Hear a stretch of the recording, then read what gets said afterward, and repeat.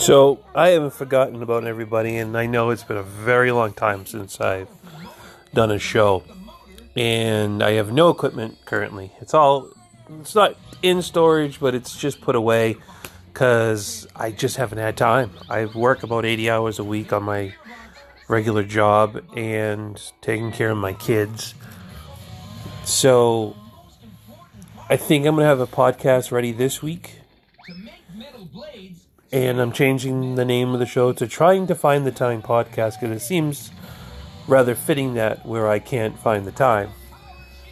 Hopefully we'll have some new art for the show. We'll just get something done. And when I mean art, just a new thumbnail. I don't even know what it's called. It's pretty sad.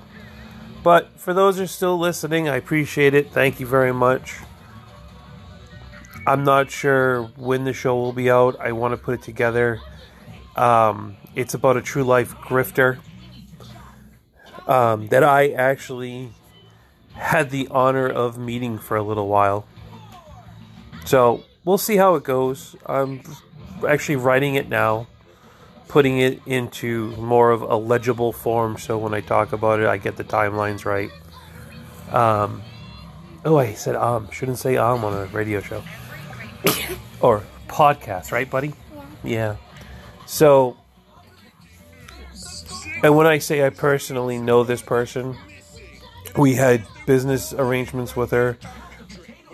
I know for a fact that she was going to try to grift us until she caught on that I caught her in her scheme.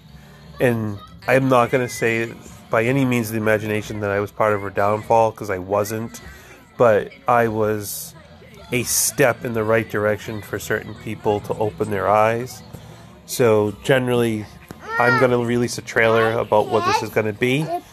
As you can hear my son in the background. So, hey, I'm doing a show.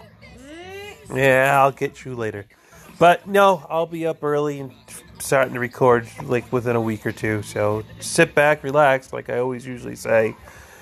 And thanks for your patience to those who listen.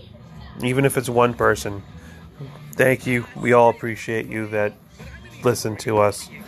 So, thank you, everybody. Talk to you soon.